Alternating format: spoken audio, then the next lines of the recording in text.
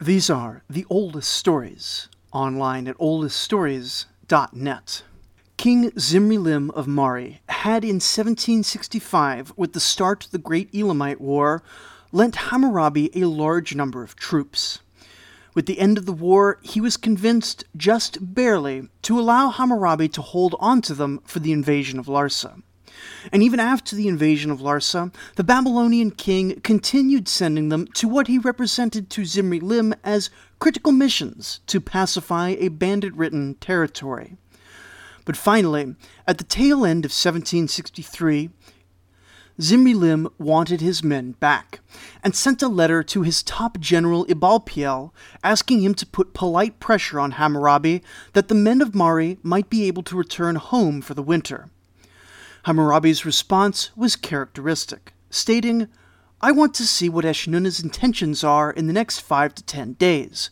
Be quiet, be quiet."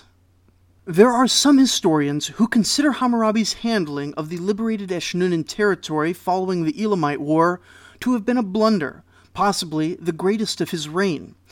I suspect that's a bit uncharitable, but looking at the events, you can definitely see where they're coming from. When the Elamites withdrew, Hammurabi had an opportunity to either appoint a king for the new territory or annex it personally as spoils of war. But his desire to be diplomatic caused him to throw the matter to an election of the city assembly, though one in which he was almost certainly supporting a pro-Hammurabi faction, expecting his charm and guile to win the day. But the election went sour on him, and local notable and military leader Sili Sin was chosen to found the new Eshnunnan dynasty. By all rights, Eshnunna should at least have been a client of their liberator, at least in Hammurabi's mind, and the fact that this new king was independent-minded and showed no particular deference to Babylon vexed him greatly. He moved directly from this war to the Larsan War, but in the Bronze Age, moving directly still implies a gap of at least a few months between the conclusion of the Elamite War and the beginning of the siege of Mashkan Shapir. In this time, Hammurabi was surely focused on the coming war, but also sent out diplomatic feelers to try and bring either Eshnunna or the recently defeated Elam into alignment with Babylon. He even seems to have offered the Elamite king a deal only weeks after the war ended, in which the two powers would join up to carve up Eshnunna between them. But Elam told him to get bent, and focused on building an anti-Babylonian coalition in their limited westward interventions. At the same time as he offered a deal to the Elamites, he proposed a treaty with Sili Sin. But whatever the terms for this treaty, Eshnunna refused to accept them, possibly because Hammurabi's reputation for trickery was beginning to catch up with him. A letter from one of Zimri-Lim's spies in the Babylonian court reports, "I have written earlier to my lord that the words of Hammurabi were two-faced. Hammurabi has renewed frank conversations with the ruler of Elam as he did before." And the report goes on to discuss Hammurabi's difficulty in getting messengers to the east, since the states of Dur, Malgium, and Eshnunna were growing increasingly suspicious. Still, in the middle of the Larsan War, Hammurabi was able to marry one of his daughters to the Eshnunnan king, concluding some sort of alliance, though likely one far less significant than Babylon wanted, and far more constraining and submissive than Sili Sin would have liked. Whatever the terms might have been, it was crucial that Babylon be able to secure this front, while it poured all of its efforts into the 6-month siege of Larsa in the south. But it wasn't just Eshnunna that was having difficulties with the rising power. The fall of Shamshi-Adad's kingdom, Eshnunna, and Elam in the north left many city-states free of any potential overlord. With the fall of Larsa, Atamram, the mercenary leader who keeps popping up in our record, and would probably make a great protagonist for a novel, heads back up north and establishes himself as the king of a mid-sized town called Alahad. And though it seems he was on Larsa's side for the siege, Hammurabi was apparently more than generous following the sack of the city, allowing him to depart with 6,000 Babylonian soldiers to establish a small kingdom. But Zimri-Lim had been eyeing that power vacuum and decided it was rightfully Mari's sphere of influence. And this Babylonian client making a push to regional supremacy irritated a king who already had many good reasons to be irritated with their aggressive southern neighbor. Hammurabi still hadn't returned his troops, and the debate over the city of Hit remained a sticking point. And so Zimri-Lim begins making overtures to Eshnunna, and remarkably quickly a northern coalition begins to form, hoping to contain Babylon's aggression. Hammurabi was furious, venting his cold rage in private, though apparently Mari's spy in Babylon's court found out about the episode and conveyed it to his master. Finally, Hammurabi relented and allowed the Mariite troops to return home, but already he was planning his next moves. A war of North against South was brewing, and everyone knew it. The only question was, when would Babylon attack? Censuses for tax purposes were a regular feature of Mesopotamian life, but the Mesopotamian census of 1762 may have been the largest to date, with each city under the new empire, both the Babylonian heartland and recently conquered Sumer, delivering counts of men, animals, and grain, so that the central authority could know how many men could be conscripted and how much tax revenue could be collected. Meanwhile, Sili Sin was preparing in his own way, sending a force of 6,000 soldiers accompanying 6,000 laborers, hauling grain to the strategic city of Shittulim, readying it for a siege, and scattered gifts widely to anyone who might aid him, including the Elamites, Gutians, Mari, and Malgium. The Gutians particularly were convinced to bring 10,000 men into Larsa to raid and distract Hammurabi, which may well be what Hammurabi refers to as controlling bandits in his own letters, and the king of Elam was also encouraged to raid south, though whether he took too long getting his forces ready or if he simply ignored the request is unclear. For all Sili Sin's preparations, however, the war lasted only a few months, essentially the amount of time it took for the Babylonian troops to march with minimal resistance, and by the winter of 1762, Eshnunna had fallen for the third time in a decade. Following the victory, Hammurabi sent his soldiers 1.5 tons of copper axes and hoes so that they could go out to all the fields of Eshnunna, harvest the people's crops for themselves, and leave the people to starve. Though the campaign was quick, it was no less destructive than the Elamites' scorched earth retreat from 2 years prior, and neither was it a small affair, with the full might of Babylon's armies facing the combined forces of Eshnunna, Subartu, and the Gutians, the latter two being major tribal groups from the east and fearsome warriors. But Hammurabi's troops did not even stop with the conquest of Eshnunna and its territory along the full length of the Diyala River. Having stolen the harvest of Eshnunna, and presumably murdered the king who had only a year previously married Hammurabi's own daughter, they marched north along the Tigris to pacify all the fragmented states of Subartu. In the north, there were no major powers, and many of the smaller states had allied with either Babylon, Eshnunna, or Mari, hoping to convince their neighbors not to attack, lest Big Brother come up and pacify the region. Well, now those tiny kingdoms who had picked the correct side were given the opportunity to submit to Hammurabi rather more directly, and all those who had backed the wrong horse were crushed. In a matter of months, the Babylonian troops were at the modern Turkish-Iraqi border, with raids well into the Zagros Mountains in Iran, the sheer size of the army overwhelming anything the fractured tribes and towns could bring to bear. Some 20,000 men pacified North Mesopotamia in 1762, but it wasn't a full occupation.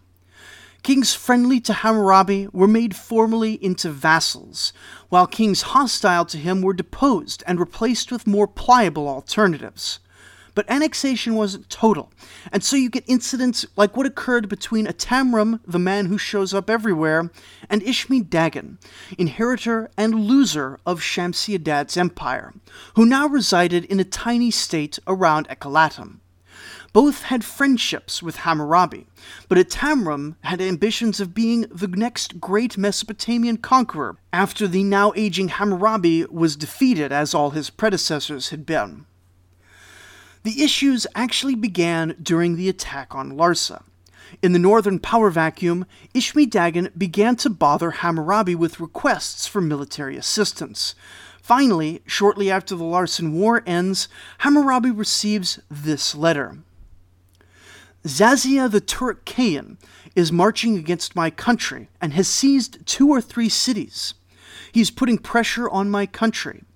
I've written to you regarding troops, but you have not sent me troops, while you have given some to others. Hammurabi apparently exploded in rage, berating the poor messengers who had been tasked with delivering the letter, in an extensive passage recorded by Mari's spy in the Babylonian court. To whom have I given troops? Tell me, tell me! He repeated his question 5 or 6 times and forced them to say, You've given troops to Atamram. And Hammurabi said, What troops have I given to Atamram? I have only made 300 or 400 men go to him. This was, of course, far from the truth, but Hammurabi was quite comfortable with saying whatever was convenient at the time, true or not. The report then goes on to describe how Hammurabi, seeing that the message in their hand was much longer than what they'd read out to him, asked what else Ishmi-Dagan has to say. Thoroughly cowed by his ferocious rage, and knowing full well that he wasn't going to like the rest of the letter, they lied and debased themselves utterly, saying, No, we are not hiding a secret message.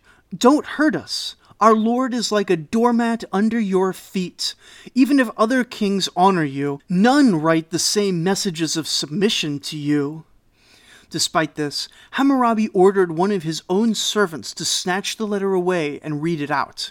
The first portion was what has already been read, but the letter concluded, You make me write to Zimri-Lim as if I am his son, but is he not my servant? He does not sit on a higher throne, so I do not address him with higher greetings. Ishmi-Dagan, of course, came from a family that had briefly conquered Mari, and apparently still believed he was owed the dignity of a king of Upper Mesopotamia, rather than that of the king of a rump state of Ekalatum. Hammurabi cried out, What a scandal! At hearing this petulant arrogance. And when the messengers futilely tried to reinterpret the words, Hammurabi clarified that their king was absolutely, definitely, unquestionably inferior to the king of Mari. This drove Ishmi-Dagan temporarily out of Babylon's camp, which Hammurabi likely took as a necessary loss to preserve his relation with Ishmi-Dagan's rival Atamram, who Hammurabi seems to have judged as the much more competent ruler and more valuable ally. However, Ishmi-Dagan's stream of bad luck would continue, as he managed to secure an alliance with the king of Eshnunna right as Babylonian forces steamrolled through the city. Then, when he used the threat of Eshnunna's assistance, possibly not realizing that Eshnunna was in the process of falling, to make peace with the otherwise unknown figure Zazia the Turk-Kayan, Zazia agreed, only to spring a trap at the oath-signing ceremony, crushing Ishmi-Dagan's forces, raiding his city, and taking everything but the city of Ekalatum itself. Ishmi-Dagan was saved again by the arrival of Babylon in the north, with his immediate submission to Hammurabi's troops. Actually, we don't really know why Hammurabi allowed him back in the fold. Much of the story goes dark at this point, but he seems to have ruled as one Babylonian vassal among many in the north, at least until Hammurabi's death. Of course, this anecdote about Ishmi-Dagan only really matters because it's his dynasty that will be continuing the kingdom of Assyria, which is destined for a much more glorious future than the rather sad state it finds itself in under the overwhelmed Ishmi-Dagan. The far more important takeaway of Babylon's expansion into the north is that we can now see quite clearly that the economic face of Mesopotamia has changed, with consequences that will carry through for 1,000 years. The 1800s were, ecologically, a time of great prosperity. Harvests were good and herds were fat, which is what allowed this bumper crop of unified states to emerge in the first place. Agricultural surpluses are mandatory for sustaining the complex economies, elaborate bureaucracies, and large militaries needed to create an empire, and those same complexities allowed for a richer lifestyle for everyone. Indeed, even over in neighboring Egypt, the 1800s are the height of the 12th dynasty, which is reaching north into Phoenicia and south into Ethiopia, and indirectly trading with the entire region. If you're interested in the story of Egypt, I strongly recommend Dominic Perry's History of Egypt podcast, which, if I'm being honest, is superior to this one in terms of research and production values. But setting that aside, we can see that whatever else the kings of the era are doing, they are well positioned for prosperity, thanks, if nothing else, to the climate. However, along the Diyala River, we've now seen the land fought over multiple times in only a handful of years, devastating the region's economy and causing the abandonment of many of the cities as people either died or fled to pick up farming or nomadic pastoralism. Eshnunna's former territory, now administered by Babylon, is ruined for a generation or more. It isn't doomed completely and will recover in time, but for now the once fertile tributary of the Tigris has become an economic backwater. To the north, the steppelands may be doing all right, but as we've seen, they simply lack the density to compete with the amount of troops that can be deployed and supplied by the Babylonian heartland. Individually, the Amorite and Hurrian nomads of the north have a reputation as being hardy warriors, but there just aren't enough of them to stop a unified empire at its height. And in Sumer, the cradle of civilization, the improved climate was not enough to offset the slow poisoning of the soil that had been ongoing for 1,000 years now, and was finally reaching such a critical point that the old Sumerian heartland would, after this time, no longer be thought of as a separate entity from Akkad. Crop yields were a fraction of the bounty that had fueled Gilgamesh's kingdom at the dawn of history, and likely fell far below those in Akkad to the north, a situation which would have been unthinkable only a few hundred years prior. And as such, the great wealth of the era was concentrated in Babylon, to such an extent that from now on, even after Hammurabi's death and the eventual collapse of his empire, the region once known as Sumer and Akkad would now jointly be called Babylonia, and the capital city of Babylon will remain the dominant power in the region. And every Babylonian knew that this great prosperity came from two places. Firstly, the gods, who will be discussed next episode, and secondly, the agricultural output of the Babylonian heartland. Honestly, I've been bothered for a while that I haven't been able to include very much in this show up until now about these two critically foundational elements of Mesopotamian society. But no matter how complex their economy gets, how many people become craftsmen or soldiers or scribes or priests, the vast majority of the people in Babylonia and the vast majority of the efforts expended is focused on acquiring food to eat. The vast underclass of regular people were divided into farmers, herdsmen, and laborers, and it's thanks to their sweat and suffering that Mesopotamian civilization existed at all. Agriculture has existed in the region far longer than writing, and it's terribly difficult to trace the development of farming technology through the Bronze Age. However, by the time of at least Sargon the Great, if not earlier, all the fundamentals were in place, and the Babylonian farmer under Hammurabi was likely quite similar in many ways to the Sumerian farmer under Gilgamesh 1,000 years prior, though with some key differences that I'll get to in a bit. The core innovation of the Mesopotamians, one which has appeared throughout this show, is irrigation.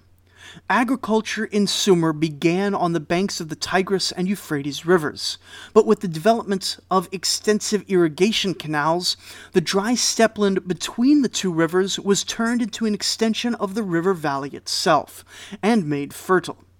These canals formed a network like blood vessels running through the desert, with the cities constructing the main arteries, which would be diverted by smaller channels running to individual farms, which would in turn be diverted with even smaller channels running to particular fields.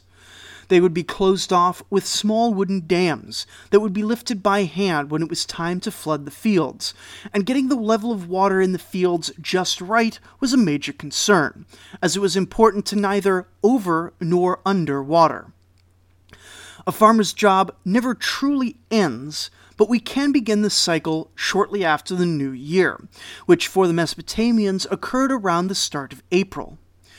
Harvest occurred either shortly before or shortly after the Akitu festival that rang in the new year. But once that was complete and the grain was all processed from last year, the farmer had only a little time to rest before having to trudge back out under the hot Sumerian summer's sun to begin preparing the land for the next year's crop.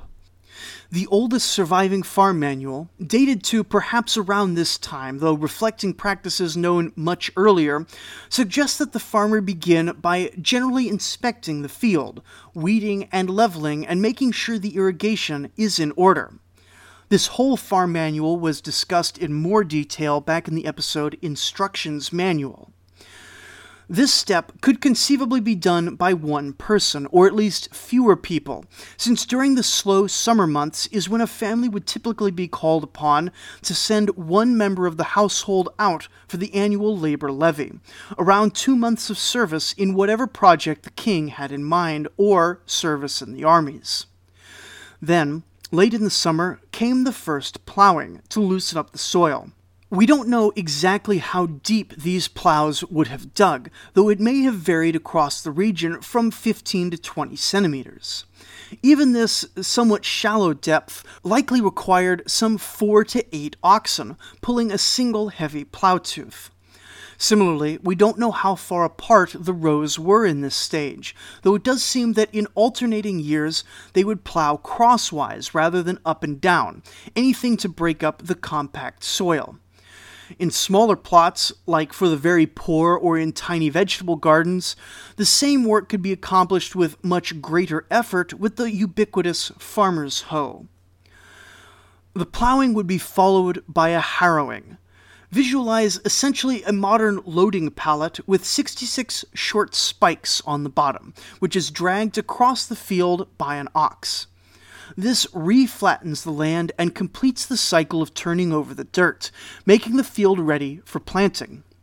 Sometimes the cycle of plowing and harrowing could be repeated a second time, or rarely a third time, but after this, the farmer is ready to plant. In Mesopotamia, the main grains are winter crops. Originally, the mix was about half wheat and half barley, and in the Lagash period, around 2400 BCE, they report crop yields as high as 2,500 liters per hectare, which compares favorably with the most productive farmland in modern U.S. agriculture, even without all the benefits a modern farmer enjoys. With yields like this, it's no wonder that ancient Sumer was so prosperous in the early years. But by the time of Hammurabi, Lagash has nearly disappeared from the picture. Indeed, all the great ancient power centers have been eclipsed by newer cities, and now by northern ones. Yields in Lagash, in the very same fields that had been so productive a few hundred years before, had fallen to 700 or 800 liters per hectare. The ground itself was slowly poisoned by overwork and could no longer produce like it had. The cause of this, the cause of the decline of Sumer in a broad geopolitical sense, is salinization. The Tigris and Euphrates rivers are freshwater, but all water carries trace amounts of salt, probably around 200 parts per million in these rivers. And when you pour 2 feet of water onto a hectare of land, a conservative estimate of total irrigation used in the fields, and consider that the drainage is very poor in the hard Mesopotamian soil, then once the water has evaporated away or been sucked up by the plants, then you have added 1 ton of salt to the field. Repeat this every year, and if there are no mitigation efforts, you risk producing a salt desert fairly quickly. Salinization is actually a problem for all agriculture everywhere, but the solution is usually drainage. Sumer, however, is very flat, and the soil is compact and non-porous, meaning that drainage for many fields was very difficult. They did manage to devise a certain number of mitigation strategies, such as leaching the fields, essentially flooding it to have the excess water soak up the salt and flow away, or by fallowing to allow the brackish water under the soil to slowly recede. But in the Mesopotamian environment, both were only partially effective, and by the time of Babylonian ascendancy, Sumer was drying out. To make matters worse was silt deposition. This was also a known problem to the Sumerians, one that meant that the canals had to be continuously dredged, or they would fill up with dirt and water would stop flowing through them. Silt deposition was actually ecologically part of the reason why Mesopotamian soil had as much fertility as it did, since what got deposited on the fields provided extra nutrients picked up from the richer soils upstream. But the greater problem with gradual silt deposition is that the Persian Gulf was very shallow on the Sumerian coastline, and over hundreds of years began to fill in the coast. This, coupled with a slight decrease in sea level in the Gulf, means that in modern times, the once coastal city of Eridu is now a good 100 miles away from the shore. And in Babylonian times, the city which had once been described as marshy back in the legends of the early dynastic period, is now described as parched and dry, and mostly abandoned, save for the temple to the water god Ea. These two blights explain why, in the Isin-Larsa period, we saw so little activity from the old centers of power. Only the newer cities had unsalted fields to exploit, and why, after only 150 years, Larsa is already in decline, since their massive and poorly planned irrigation network has salted even more fields. In the north, however, the ground is less flat, allowing for improved drainage, and rainfall becomes more common, which naturally leaches the salt from the soil. Canal digging is much harder, however, so while the soil may be better compared to the now poisoned Sumerian fields, there is somewhat less of it. Throughout Mesopotamia, however, salinization was an issue, but we can see now why Babylonia, just far enough north to get a bit of rain and drainage, but also not devastated by recent warfare like Eshnunna, Mari, and the northern steppe, is becoming the powerhouse of Mesopotamia. Fortunately for the farmer, who has reached planting time in early autumn, barley is much more salt-tolerant than many other plants, and has overtaken wheat to become the dominant grain by the time of Hammurabi. Date palms, too, are salt-resistant, and especially in the south, they grow naturally along the river and can be cultivated in orchards to supplement and liven up the diet. Planting time was a lot of work, requiring a specialized seeding plow, 3 oxen, and 3 men. This was a relatively large capital outlay. The plow alone was worth 5 silver shekels, and the oxen possibly even more pricey. And it would send many farmers into debt, which they would hope to clear with the harvest, otherwise they would fall into a debt spiral that could see their whole family enslaved. The actual procedure involved 1 man to lead the oxen, 1 to guide the seed plow, and 1 to fill the funnel at the specified rate with seed. This seed would then fall down the tube and be deposited directly behind the plow blade, which was set to dig precisely 2 fingers under the dirt, or about 2 to 3 centimeters, a perfect, uniform depth for planting. Fascinating that the Mesopotamians had mechanized their planting process, while in much of Asia, rice planting is still done laboriously by hand. Rows were separated about 2 feet apart. Once the seeds are sown, there's quite a lot of small jobs for the farmer to occupy his time with. Chasing away pests, mending fences, pulling weeds, breaking up clods, mounding up the dirt as the shoots begin to grow, and 3 or 4 times during the growing cycle he would open up the sluice gates and carefully fill the field with water. If everything goes well, by the end of winter there would be a good crop ready to harvest. Harvesting was done with a copper or sometimes bronze sickle to cut down the wheat. Typically, another worker would follow the reaper and bundle the fallen grasses to be carried back to the threshing room, which for many farmers may have just been a clear field near the house.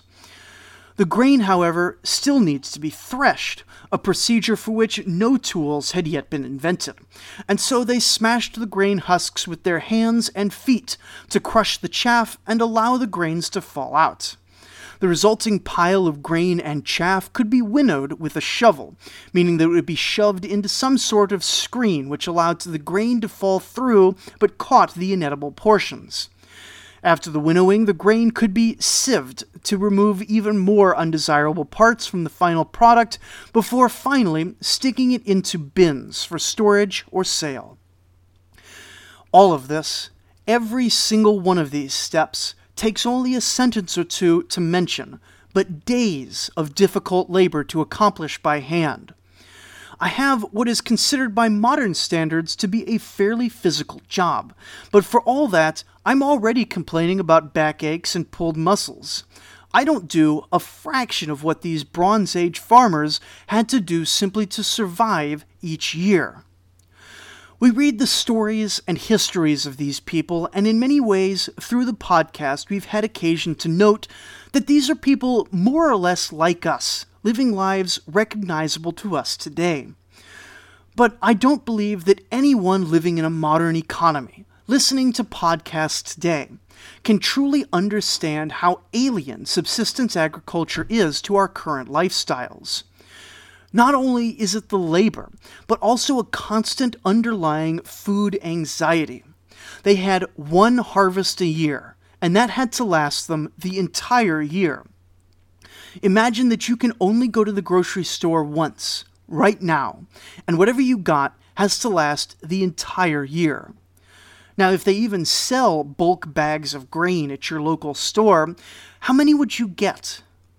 Well, estimates differ, but it seems ancient people could be expected to eat somewhere between 350 and 600 liters of barley per person per year. But once you set aside that amount, how much should you sell? How much should you hold for seed grain for the next year? How much should you set aside as extra in case something happens? What if the harvest is poor this year and you realize that your family will only have 200 liters per person for the entire year? What if you get halfway through the year and discover that a portion of your stored grain has rotted, or been stolen, or eaten by pests, and you don't know if your family will make it to the next harvest?